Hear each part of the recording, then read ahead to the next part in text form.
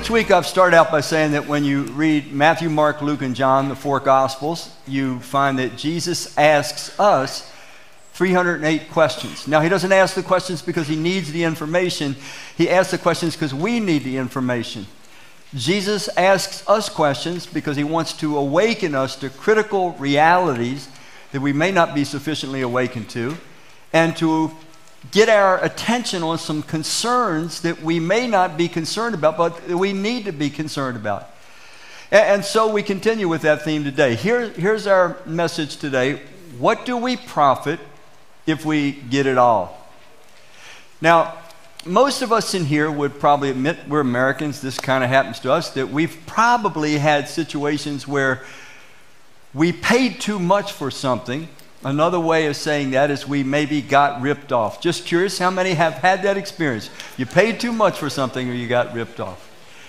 Yeah. And if you're perhaps like me, you have a problem with advertising in certain ways. I was thinking of opening a chapter here in Frederick, the IAA. It's Infomercial Addicts Anonymous. It is my Achilles heel. It is embarrassing. I have no idea why. I know how stupid they are. And the same procedure happens all the time. It's like the infomercial comes on the TV, and I'm like, no, I'm not going to watch this.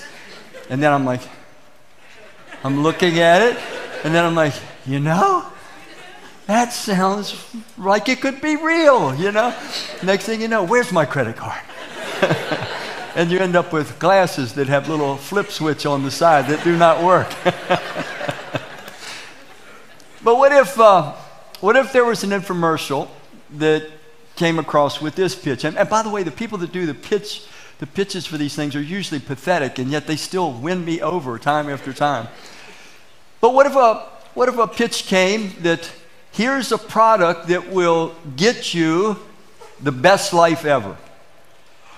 Now, not one of us in here, okay, on some level, if we thought it was accessible, if we thought it was real, there's not one of us in here that doesn't want the best life ever. No one goes deliberately pursuing the hardest or the most unhappy life ever. I want, it's written into our spiritual DNA by God, our Creator. We want the best life ever.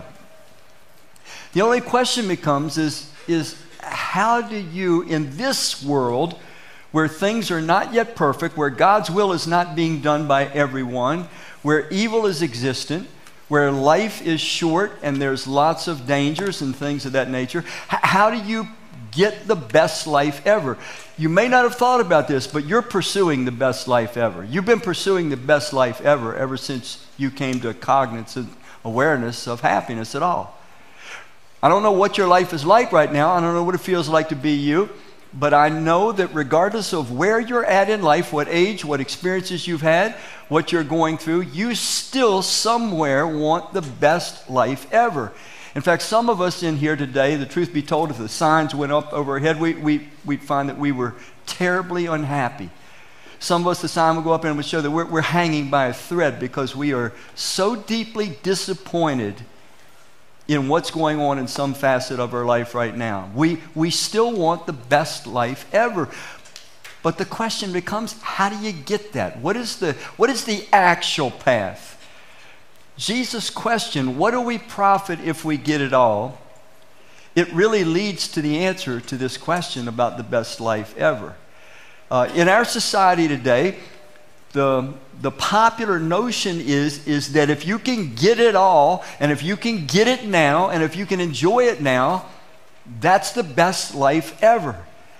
Jesus is going to talk very specifically about that, and in ways that are counter to what the inclination of the masses of society is today. So let's go right into the Gospel of Mark, chapter 8. This is in Jesus' second year of his ministry, 3.5-year ministry. It says, then calling the crowd to join his disciples is just another word for those that had already put their trust in him and become his follower. That is, by the way, for anyone that doesn't know or you've never been taught this in church, that is what it means to be a Christian. When one makes the decision to put their trust in Christ and become his follower, the scripture says God forgives us all of our sins. He gives us as a free gift eternal life, and then he can start to work in our life to help us to become who God always meant us to become and do what he always meant us to do. But he can't do that until he has my trust. He has your trust. So just to get us started thinking, if you're here today, perhaps you're religious, perhaps you've gone to church a lot in your life, but if you've never made a decision that all things considered in a world where everybody's following somebody, if you've never made a decision to put your trust in Christ and become his follower, you're religious, but you're not yet a Christian, which means your sins are not yet forgiven. You do not yet have the free gift of eternal life, nor can the Spirit of God access your deepest heart so that he can start that developmental process that God intends all of us to be on in this journey called life. All right, that kind of starts us to think a little bit. Really important.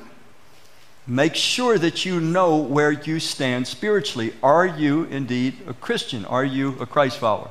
Then calling the crowds to join his disciples, he said, if any of you wants to be my what? Follower, that is what it means to be a Christian, you must, and we should pause when Jesus, the creator of the universe, says must. You must give up what? Your own way. Now what does that mean, my own way? Well, my own way is that I just do life the way I want to. I'm the captain of my own destiny. I just do what I feel like doing. I do it my way. I don't listen to anyone unless I want to. That's what Jesus is saying. I can do it my way or I can do it his way. I'm finite and I'm fallible. I make lots of mistakes. I'm capable of great foolishness. He is the creator of the universe and the one that loves humanity so much that he proved his love, he demonstrated his love by allowing himself to be crucified to let you know, I know, everyone know, this is how much you matter to me. I love you, I am for you, I know what is best, I want what is best. And so we can make that choice to trust in ourselves, and we're all finite and fallible, or we can trust in the creator who loves us more than we can possibly love ourselves. So, if any of you wants to be, now notice he's talking to a crowd of people and he knows that some of them actually are pondering the thought of becoming his follower. They want to be, but do they want to be his follower for the right reason? If any of you wants to be my follower, you must give up your own way. That was probably a jolt to some of those that heard it. And then he says this, take up your cross and follow me. Well, anyone in that day, when they heard the word take up your cross, they knew exactly what it was talking about. It was talking about capital punishment. It was the methodology that the Roman government used to kill criminals. And Jesus is saying, if you're going to follow me, you're going to have to accept the fact that you're going to be looked upon by society in a derisive way, in a negative way. You're not going to be looked upon favorably by society. You're going to be looked upon as a felon dragging his cross through the street on his way to death. Now that would have been a shock to some of them. You have to understand, in the Jewish community of that day, the first century, the Messiah they expected was going to take over the planet. He was going to become a geopolitical leader. He would become essentially the king of the world. And if you were a part of his kingdom, then your prestige, your power, your popularity, your pleasure quotient was going to go up exponentially. So I'm trying to say this to you. Many of the people that were interested in Jesus in that day, they were interested in him because they thought, if I become connected to him, then man, I'm going to get lifted up. I'm going to have it all, and I'm going to have it all now. In this room today, if we were to go back and assess our lives, many of us are here today. Many of us have affiliated ourselves, perhaps even, with Jesus for reasons that may not be the right reasons. Sometimes we're affiliating or we're associating with Jesus because we're just trying to please somebody else in our life. It might be a spouse. It might be a work associate. Some of us are here because we're looking for a spouse or we're looking for work. You know, there can be all kinds of reasons that people will associate with Jesus. You find that when he was on earth and he was doing all of his miracles and healing of multitudes of diseases, well, many people came to him just to get out of him what they could to make their lives a little more pleasant. Some people think of Jesus as being a methodology, a tool to get my life straight. Or he's a tool that I can deal with my addiction.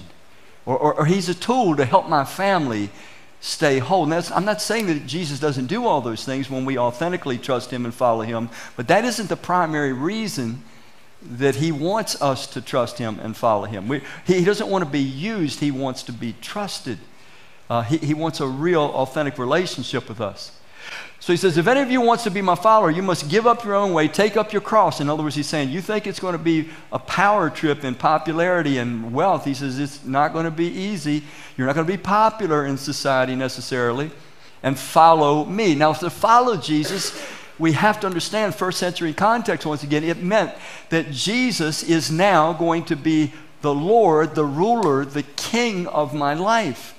I am going to sit at his feet, as it were, and I'm going to learn all of his ways. I'm going to get into his word, the Bible. I'm going to learn how God designed me to live, designed life to be. I'm going to learn the laws of my being that God built into me, and because I now trust him, I'm going to comply with those laws of my being.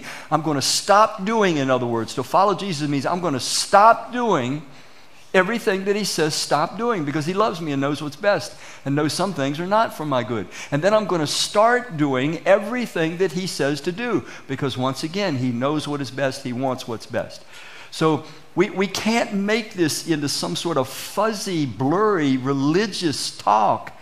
Jesus, he would have been very clearly understood by those that heard him in the first century. They knew he meant they were going to submit their lives to his word, to his teaching, and they were going to gladly let it mold and shape their lifestyle, their culture. Listen, life change is the core of a relationship with God. He loves us as we are, but he can't possibly leave us as we are, because you can't have the best life ever if we're going our own way. Hence, Jesus says, you got to give up your own way to be my follower.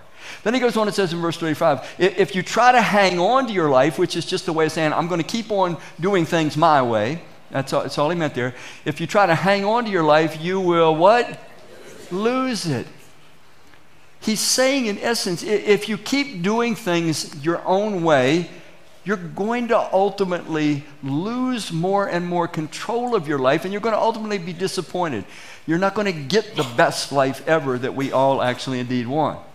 So if you try to hang on to your life, you lose it. But if you give up your life for my sake and for the sake of the good news, which is the good news about Jesus, that our God is loving and he's kind and he's trustworthy and he offers us the best life ever, even in this difficult world, and a beautiful life, the desires of our heart in an eternal existence to come. That's the good news. And it's free. It's for anyone. Anyone that will put their trust in Christ and become his follower receives eternal life in the kingdom of God, as well as the working of the Spirit of God to help us to become who we were always meant to become and to do what we were always meant to do. So he says we have to give up our life for his sake and for the sake of the good news. It's just another way of saying we have to be willing to give up our own way, take up the cross, and follow him, submit to him. It goes on just a bit more. Now the question, behind the question. And what do you benefit if you gain the whole world but lose your own soul? Is anything worth more than your soul? Now, we tend to read this, or we tend to hear this in terms of, this is talking about in judgment, So Jesus is saying, if you don't put your trust in me and become my follower in judgment, you're not going to enter into the kingdom of God. Well, that's true enough. That's true enough, because we would be misfits. If we don't like the will of God in this life, what makes us think we're going to like the will of God in a life to come? We'd be bored stiff, we'd be angry, we'd be rebellious. And so heaven is a place for people that in this life like the heavenly way of living. And that heavenly way of living is manifested in Jesus. So he says, what does it benefit you if you gain the whole world and lose your own soul? Now, this gain the whole world, it goes back to the beginning of that passage where Jesus said, you're going to have to give up your way and accept my way. So gaining the whole world, it is doing it my way. I'm going to do what I want, when I want, how I want. That's what it's about. So the irony, though, Jesus says that if we insist on trying to get it all and get it all now, it will inevitably destroy our soul. And Jesus says our soul is the most valuable thing we have. Now we've all met people that we say things like, that person is soulless. They have no soul whatsoever. Meaning that they may be so enamored with money or ambition or lust or pleasure or any number of things that they've ceased to be fully human and fully alive. They're more like an animal in the way they conduct themselves, just living to fulfill their desires, than they are human. They become soulless. Jesus says, if we seek to gain it all, if we seek to get the best life ever from what's available in this life, ignoring our Creator, His way, His will, we're going to end up in the process inevitably damaging, deteriorating, destroying, losing our soul. And our soul, of course, it's that inner person that we are. Sometimes the soul in Scripture is used to just generally talk about our inner life. Sometimes it's used very specifically to distinguish it from our spirit. Our spirit is our God-enlightened reasoning faculty and conscience. Our soul is our mind and our will and our emotions. Our spirit is meant to rule over our soul, and then our soul over our body. But sometimes we get that all scrambled. It wouldn't be unusual if there's not somebody in this audience today that their bodily impulses actually rule over their life, as opposed to their God-enlightened reasoning faculties and their conscience and their soul. But anyway, losing your soul is an actual experience. It doesn't happen on Judgment Day, though. This is what Christians think, that you lose your soul on Judgment Day. No. Jesus is saying we lose our soul in little bites every day, that we put our will before God's will, and it affects us. It deteriorates our capacities. I'm going to get into this a little further, so I won't go on now. Let me go to this.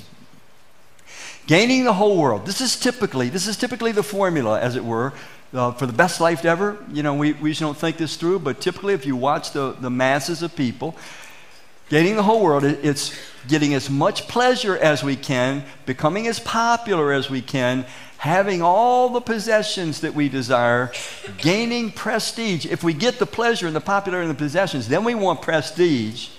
And then ultimately, if we get all that, we want power. If you watch the cycle in certain people's lives. And we think that's the formula pretty much that everybody buys into in one way or one degree or another to try to get the best life possible. Pause for a minute and ask yourself, could you be following this formula unknowingly? That you think this is going to get you the best life ever in this present life. Now, let's ask this question. Why is this temptation so powerful and the cost so inevitable? Jesus says, what does it profit if we gain the whole world and lose our own soul? What can be compared to the value of our soul? So why is this a temptation to want to get best life ever by, as it were, gaining the whole world? And why does it inevitably destroy our soul? You're going to have to follow it carefully. We're going to look at a couple passages of Scripture that are a little bit complex as they probe inside to show us what goes on inside of us when we don't follow our Creator, Christ, and when we do things our way. So let's get into this. In the book of Ephesians, the Apostle Paul, writing to followers of Christ that live in a city called Ephesus, he says to them, they were now Christ followers, but they weren't always, as none of us are. He says, you used to live like people of this world. He's distinguishing people of this world from those that have now put their trust in Christ and become His follower. You used to live like the people of this world. You followed the rule of a destructive spiritual power. This is the spirit of disobedience to God's will that is now at work in persons whose lives are characterized by disobedience. At one time, you were like those persons. All of you used to do whatever, what does it say? Whatever felt good, and whatever you thought you what? So Paul is saying, remember, before you became one that put their trust in Christ and became His follower, this is the way you used to live. Whatever felt good to you, you did it. You yielded to it. You pursued it. And whatever you thought you wanted, whatever you desired. So it was a kind of a feeling and desire-driven existence. I want you to just stop and think for a minute. Maybe you that are followers of Christ, you can think back before you were a follower of Christ. I can tell you this was me for sure. I was completely time-bound, just like everybody is. In other words, I know that I came into existence somehow, and I knew that my existence was not permanent. I could die at any time. Okay, so I was time-bound. I was sense-governed, meaning that the things that really governed my conduct was what I could see, taste, feel, smell, touch. Sense-governed. If it was beyond my physical senses, I wasn't sure it was there, and if it was there, it didn't really too much matter. So I was time-bound, sense-governed, and I was driven unknowingly by the fear of death, meaning that I knew I could die at any time. It didn't matter how young, it didn't matter what the circumstances, and I knew that I would die at some times. Time-bound, sense-governed, driven by the fear of death. This leads to a certain philosophy of life. Didn't realize it at the time, but I certainly know it now. The philosophy is this. Number one priority became for me, as it is for you and every other human, self-preservation. Number one, it's I am alive and I want to stay alive as long as I can. That's one thing I know. So the pursuit of self-preservation becomes a driving force in our life. The second pursuit is the one that leads us into bad decisions and bad experiences. And that's self-gratification. I learned pretty quickly in life, certain things bring me pleasure, certain things bring me pain. So I deduce I like pleasure better than pain. So I'm going to try to order my life to get as much pleasure and as little pain. So this becomes the governing philosophy of my life. Self-preservation, self-gratification are driving me, and that's what is coloring my decision-making process. And so I make reckless, impulsive, often stupid decisions. And so that's what this is describing. This life where whatever feels good and whatever I desire, that's what I'm all about. I'm going to gain the whole world. I'm going to get everything I want. Let me go a little further in this passage. It goes on to chapter 4, and it kind of describes it in a different level. It says, they are people who lack all sense of right and wrong. My God-enlightened reasoning faculties and my conscience become weaker and weaker and weaker. How many of you can remember the first time maybe you told your parents a lie?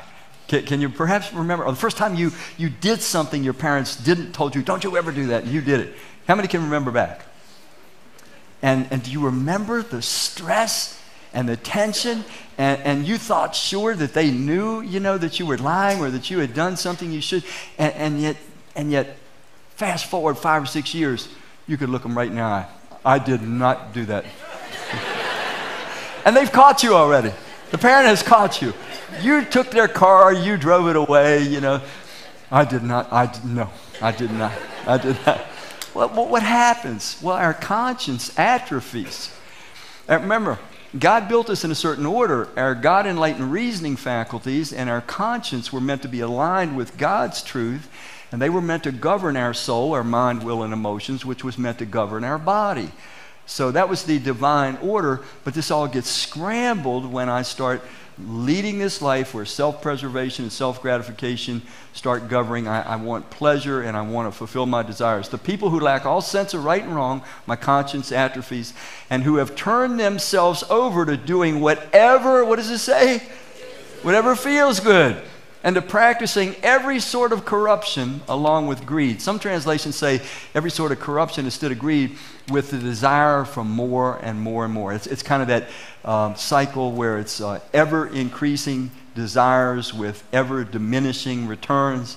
You know what I'm saying? You do something for a while, and at first it's really exciting and fun, and then all of a sudden it just gets to be normal, and then it gets to be old, and then it gets to be boring, and then consequences tend to come. So that's kind of what it's looking at. So Jesus says you got to be willing to go my way, let your way go, or you can prefer to try to gain the whole world, but you'll lose your soul. It's inevitable because there's a deterioration process that happens. This is descriptive of this deterioration process. We get further and further controlled. Some of you, right now, the biggest problem in your life is there are certain desires that have such control over you that they are wrecking your life, and you know it, and you don't even know what to do. And there is no answer apart from coming back to your Creator Christ with great humility and patience and learning his ways and learning his will and letting him to rebuild your soul, strengthen your God-enlightened reasoning. Your prefrontal cortex needs to be built up on God's word. Your conscience needs to be calibrated with God's truth. And then you have to learn progressively to put off those old ways and habits. It's a war that has to be fought in our souls. But if we do that, trusting in Christ, trusting in his patience, trusting in his forgiveness and mercy, well, we'll regain, as it were, our souls. God will heal it. He'll restore it. He'll put it back in order. And self-control, one of the fruits of the Holy Spirit, will start to become increasingly a part of our life. All right, let's go on. Romans 8 gives us another view of this same internal disruption that occurs. Those who live following their sinful selves think only about things their sinful selves, what is the word? Want. So here's that desire-oriented life again, where all we're thinking about is how to gratify our desires. We focus on it, we fixate on it, we order our lives around trying to make sure that these certain desires we have, that they are met. But those who live following the Spirit, meaning the Spirit of God, are thinking about the things the Spirit desires them to do. If people's thinking is controlled by the sinful self, there is death, deterioration, damage, destruction for the soul. But if their thinking is controlled by the Spirit, there is life and what? Peace. Now, some of us, we've had some mileage on both sides of the fence. I have. I know what it's like to live contrary to the word and will of God, not trusting in Christ, not following him, trusting supremely in myself, following me and my desires and my ways. And I know the damage that it brought. I know the peace that it stole away that I didn't even know was possible. And now I've lived a lot of years on the other side, going God's way, taking up Jesus' cross, as it were, living according to his word and his will. And I've experienced the peace and the life as it's meant to be, life in its fullness, even in a world where evil is existed. So I've experienced both sides, and many of you have too. And we especially that have experienced both of these experiences, we need to open these mouths of ours that God's given to us and talk to the people in our lives, in our circle of influence, about the difference that Christ actually makes in a person's life. And that the pathway to the best life ever, even in this difficult world, it comes from following not our will and our ways, but Christ's. And it's something that we can speak to their souls because of our personal experience. Let's look at this now. So gaining the whole world, it requires a selfishness and a ruthlessness that inevitably destroys the soul. Once again, some of us have experienced this. I've experienced it. I remember the kind of selfish and ruthless individual that I was. I mean, all I was doing was trying to pursue the best life ever. But I became increasingly a ruthless and selfish person. And then there's this. Life becomes about getting what I want, when I want it, how I want it. People become things to be used to satisfy what? My desires. And I'm becoming less and less fully human and less fully alive when this cycle is at work in my life. Pause for 1 minute and give yourselves the opportunity, while the Spirit of God has all of our attention equally, to ask, does this describe my life? Am I somebody that my whole life, when I really objectify it and look at it, it's all about getting what I want, when I want it, how I want it?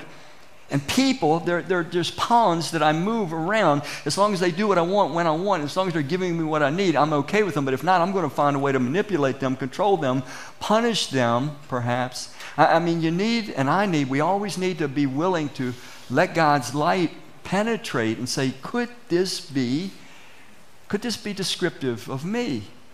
Because we don't tend to see these things about ourselves very easily. Now, I'm going to share a quote with you that I've shared for years because I thought it was brilliant. Tragically, the individual that gave the quote has never yet humbled himself sufficiently that he can experience the best life ever, which only comes by trusting and following Christ. But here it is. It's Jim Carrey. It's a brilliant quote. He says, I wish everyone could get rich and famous and everything they ever dreamed of so they can see, what does it say? It's not the answer.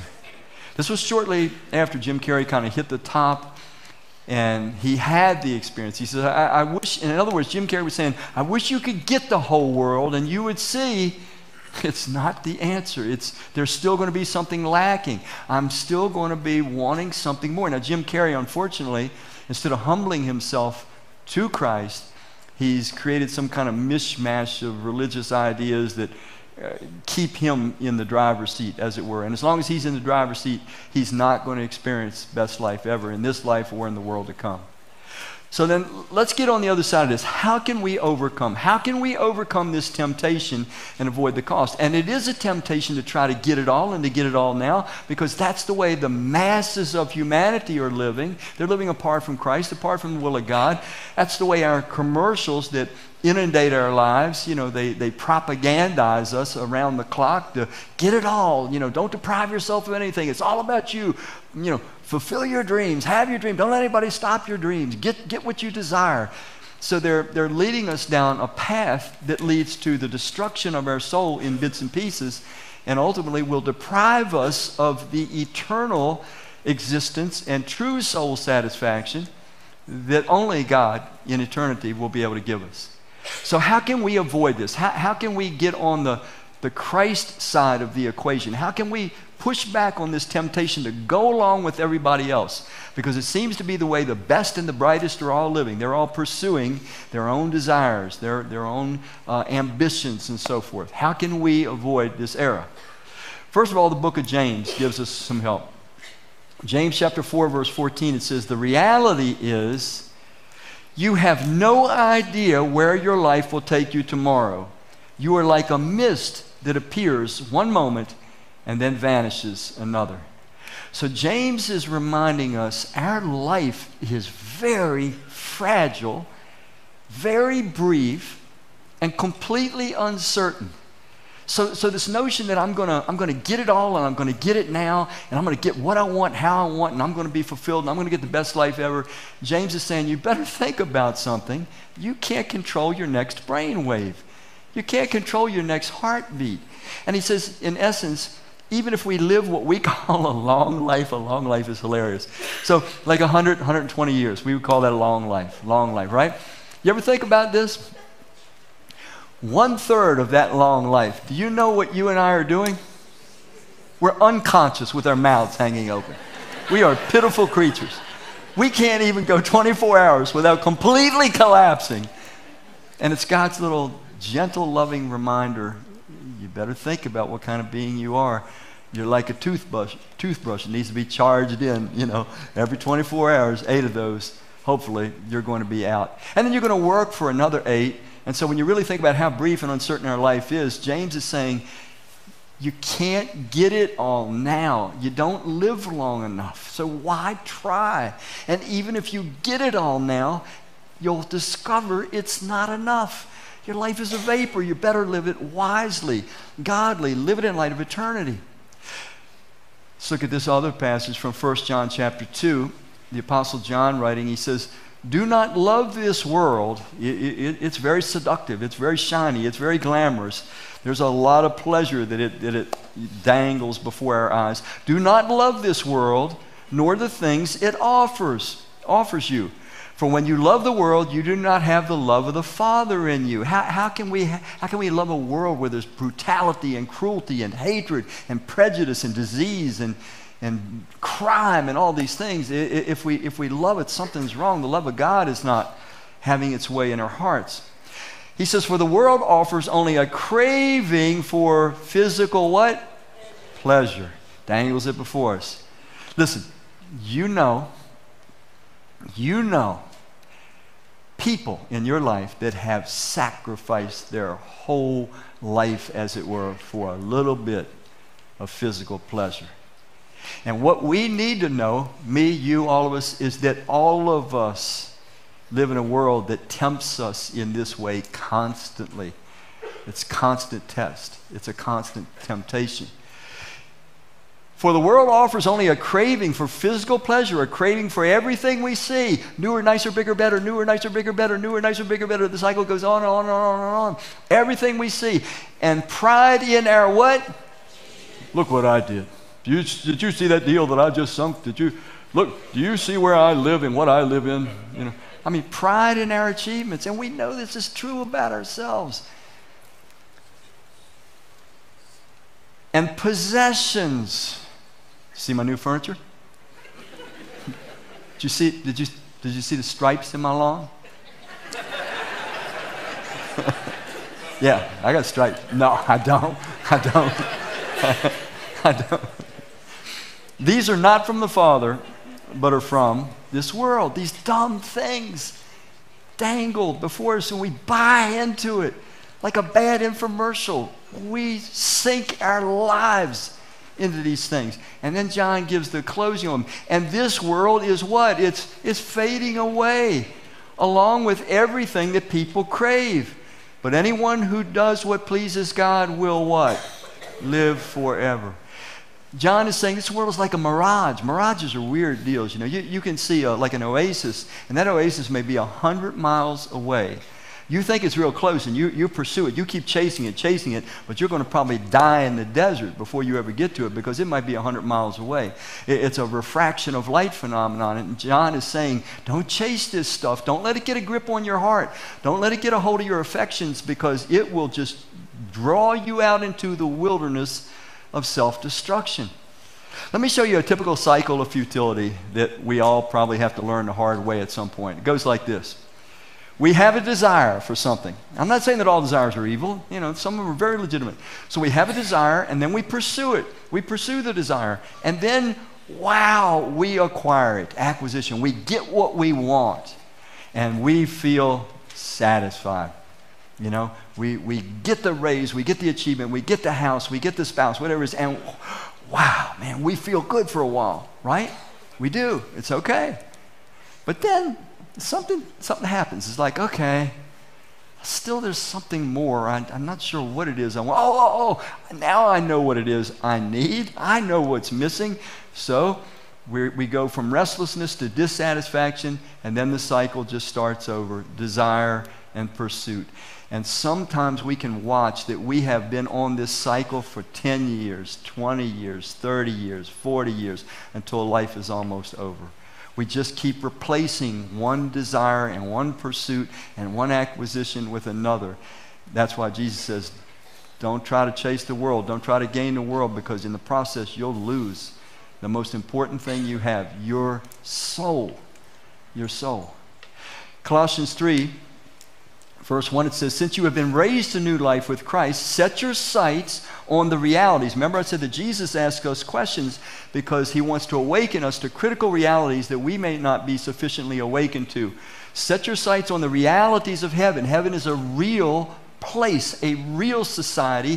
It is a place where the deepest desires of human hearts will be realized. It is a place where you are safe. There is nothing to be afraid of ever. There is no pain. There is no sickness. There is no sorrow. There is no hatred. There is no conflict. You will be known. You will be respected. You will be loved every day, all the time, everywhere you go. You will feel the euphoric feeling of first love as a normative experience every day of your life in this society. The little bits of euphoria we experience in this life are meant to draw us toward this place where our heart's desires will be realized forever. But we've got to now in this life, so that we don't, drink the Kool-Aid, as it were, we've got to remember, we've got to fix our sights, we've got to think about it more or less each day if we can, remind ourselves of our heavenly realities. It's where Christ sits in the place of honor at God's right hand. Think about, take my mind and deliberately use my will to think about the things of heaven, not the things of earth. I want to challenge you to do something.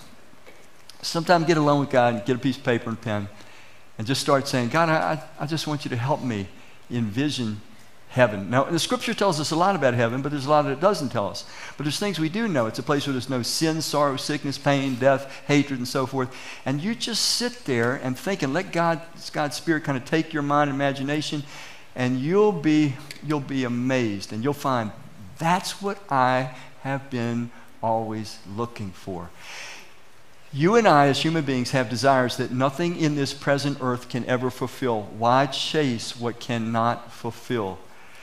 fix our hearts and our minds on that place we were always meant for, where God's love fills every heart.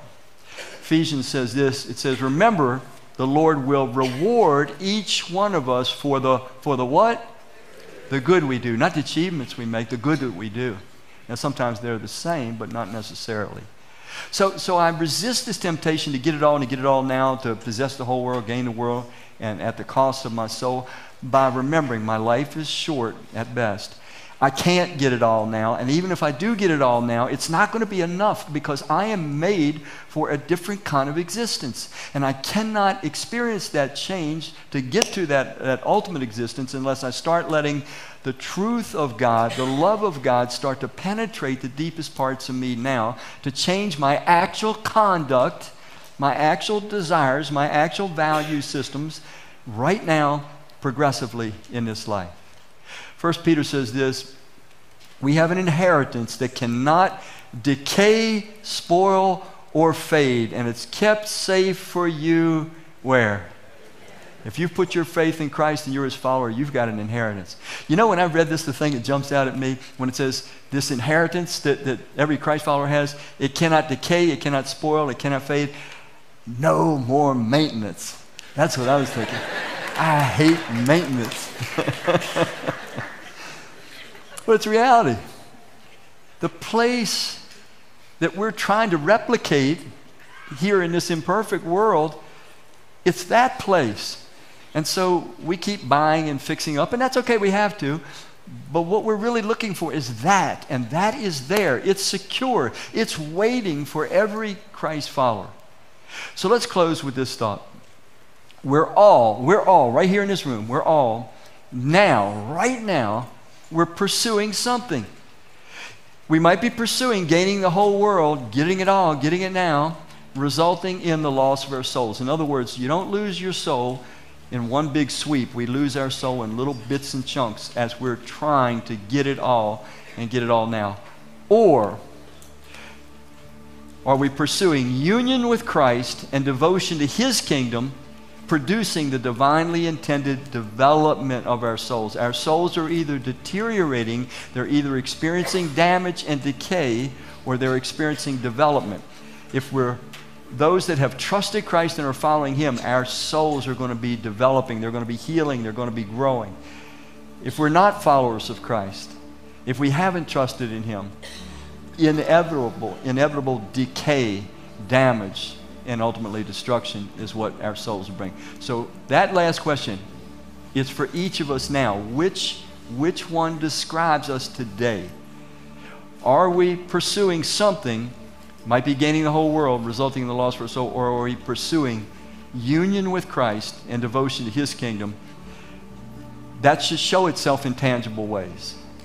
So if an honest, objective observation of our lives shows that no matter what we think, or say that we say, or believe that we believe, we're actually pursuing getting it all and getting it all now, we have an opportunity, a God-given opportunity to change. And so the Spirit of God is lovingly here right now saying, man, I so want you to really get it all and to have the best life ever.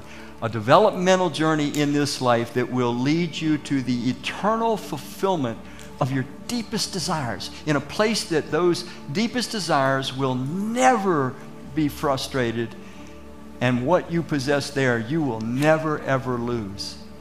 Can't hold on to it in this life. Everything either decays or has to be thrown away. So I'm going to finish where I started. First question, have you put your trust in Christ and become his follower? If not, this is a great opportunity to do so. And then if you are a follower of Christ, have you maybe drifted? And maybe the Spirit of God is lovingly trying to get you back on the path of life and righteousness. Let's pray. Father, we thank you for the certainty that you are in charge. You've got a plan, you've got a purpose, you're working it out, and you invite us lovingly and freely into it. May your Spirit get access to each of our attention. Help us to see what we need to see and to change what we need to change. We ask it all in Christ's name. Amen. you.